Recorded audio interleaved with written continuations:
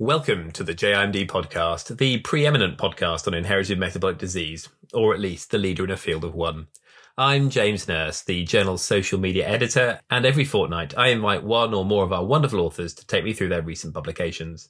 We've a vast back catalogue including topics from alkaptonuria to the urea cycle and ALG8 to X-linked adrenal leukodystrophy, so be sure to check that out, but not before listening to our latest episode on a potential oral enzyme therapy for maple syrup urine disease.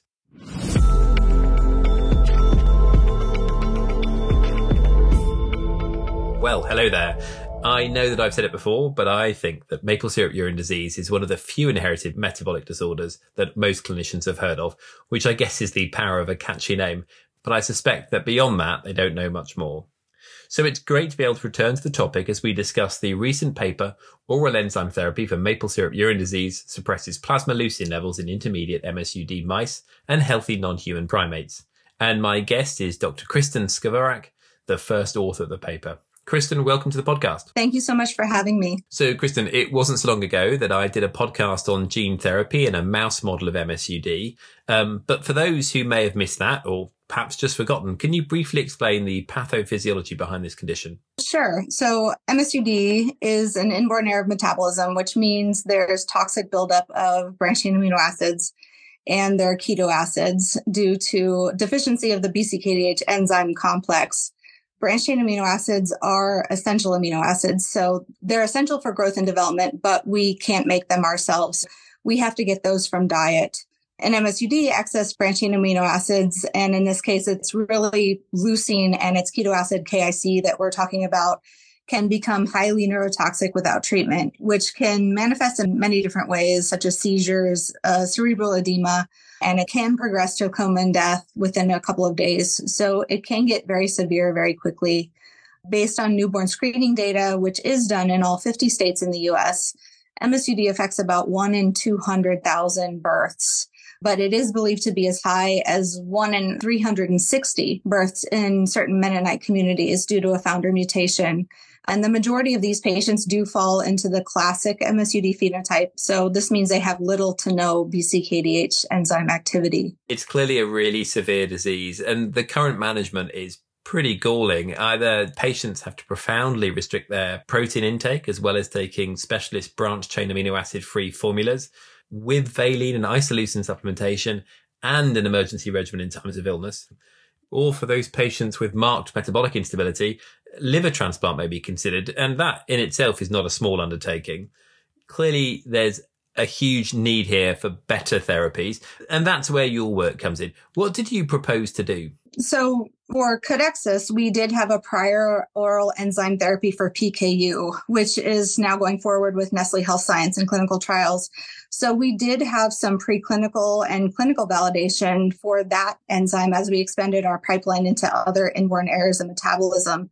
And similar to that program, we wanted to develop a non-invasive oral enzyme therapy that, in this case, could act on leucine coming from the diet at the site of protein breakdown, so the small intestine, and metabolize that amino acid prior to uptake into the bloodstream. And this could help patients better manage their leucine levels. Our goals were really to reduce reliance on the medical and low protein foods and ideally increase protein tolerance. So this would allow for the introduction of more natural protein into the diet, which can improve growth and health, particularly in kids and teens. And then finally, because our therapy works independently of the endogenous BCKDH enzyme, it should work for all patients regardless of mutation. And because it's oral, we would aim for this therapy to be accessible to all ages. For this disease, especially pediatrics were an important population we would definitely want to target. So we're not talking about enzyme replacement, but it is an enzyme therapy. And I kind of see it as being a bit like peg-valiase in PKU. And certainly there are clear parallels. I mean, giving an enzyme directly into the stomach is obviously problematic. I mean, the body's supposed to break down proteins we put in our stomachs. So how do you circumvent that process?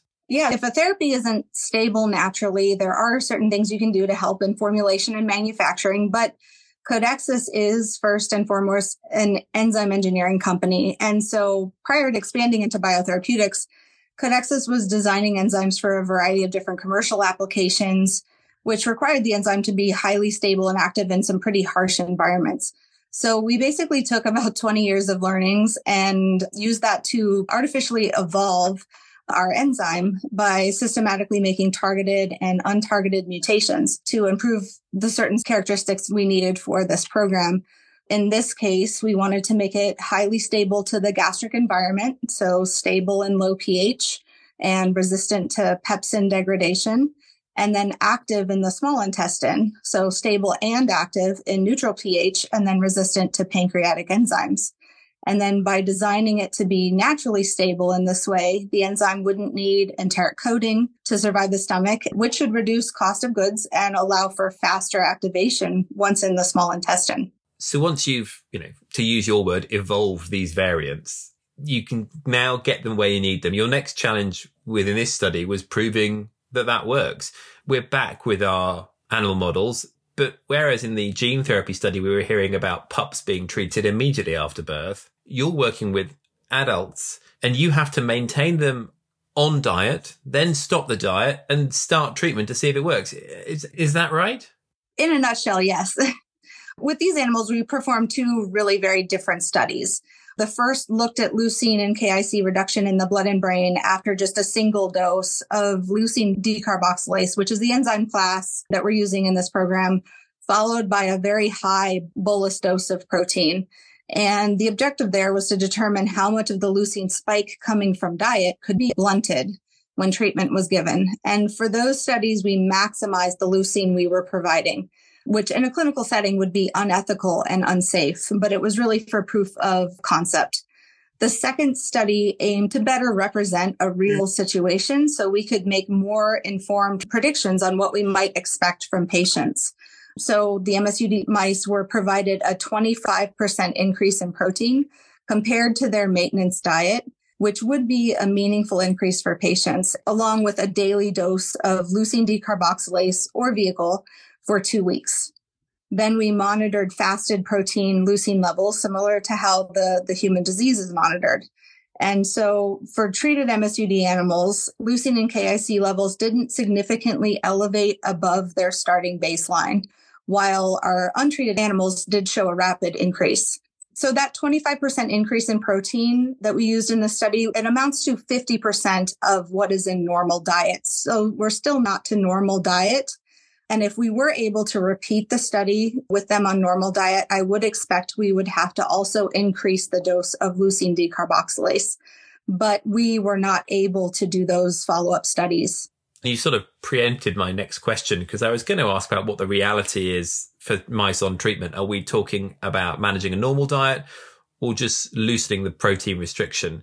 So you're saying the next stage would be to give more enzyme to get them more protein. Do you think you could just keep going up, or is there going to be a threshold at which, they're saturated, for want of a better word? You can't get them any better. I think it will be very similar to what we're seeing in PKU. There will be a peak threshold, and a lot of it will depend on the severity of the disease. There's a lot of heterogeneity in these metabolic disorders.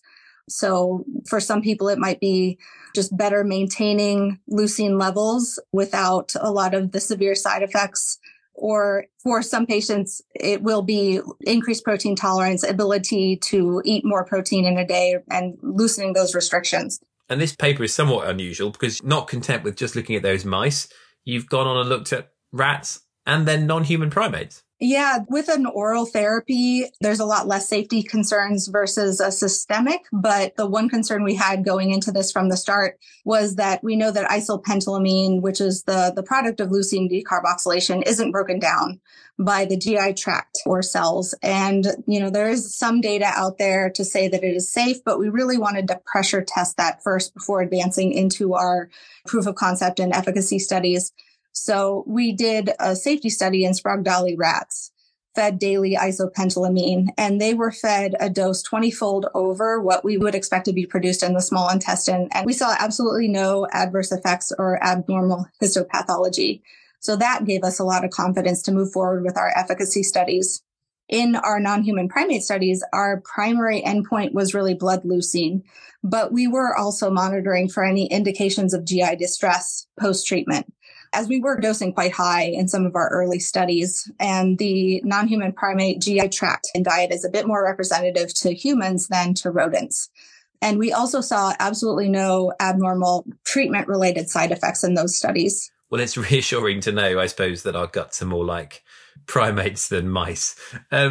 So all we hear about at the moment is gene therapy. And to be honest, I'm partly to blame because all we've been talking about on the podcast recently has been gene therapy. You might think that it's actually here. And the reality is it isn't, is it? We've got barely a handful of gene therapy treatments in IMD.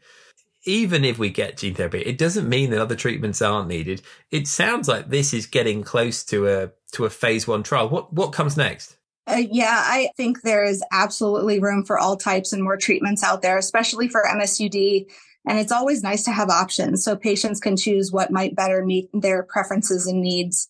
As I said before, there's a lot of heterogeneity in these rare metabolic diseases. For this program right now, it's essentially ready for material scale up to enable tox studies and then hopefully onward to phase 1. But at this time, the leucine decarboxylase program for MSUD is on hold at Codexis, and we're looking for partners that can take this forward. I mean, that's so disappointing to hear. I feel in some ways that gene therapy is a bit of a distraction at the moment.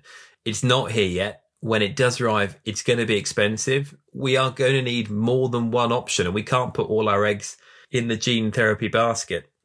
You're obviously absolutely embedded in this.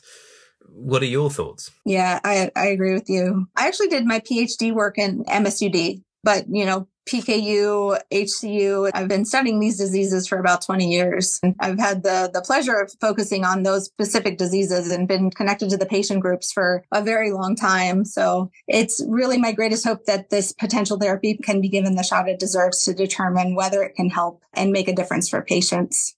I mean, all I can say is I hope that this is something that we are going to see more of and hear more about in future. And I'd certainly love to have you back if we've got some important updates to share. For those who are listening who'd like to read more, please click the link in the podcast description, or you can go to the JMD web pages and search for enteral enzyme therapy in MSUD. Kristen, it has been a pleasure speaking with you today. Thank you, James. And thank you for listening. Until next time, goodbye.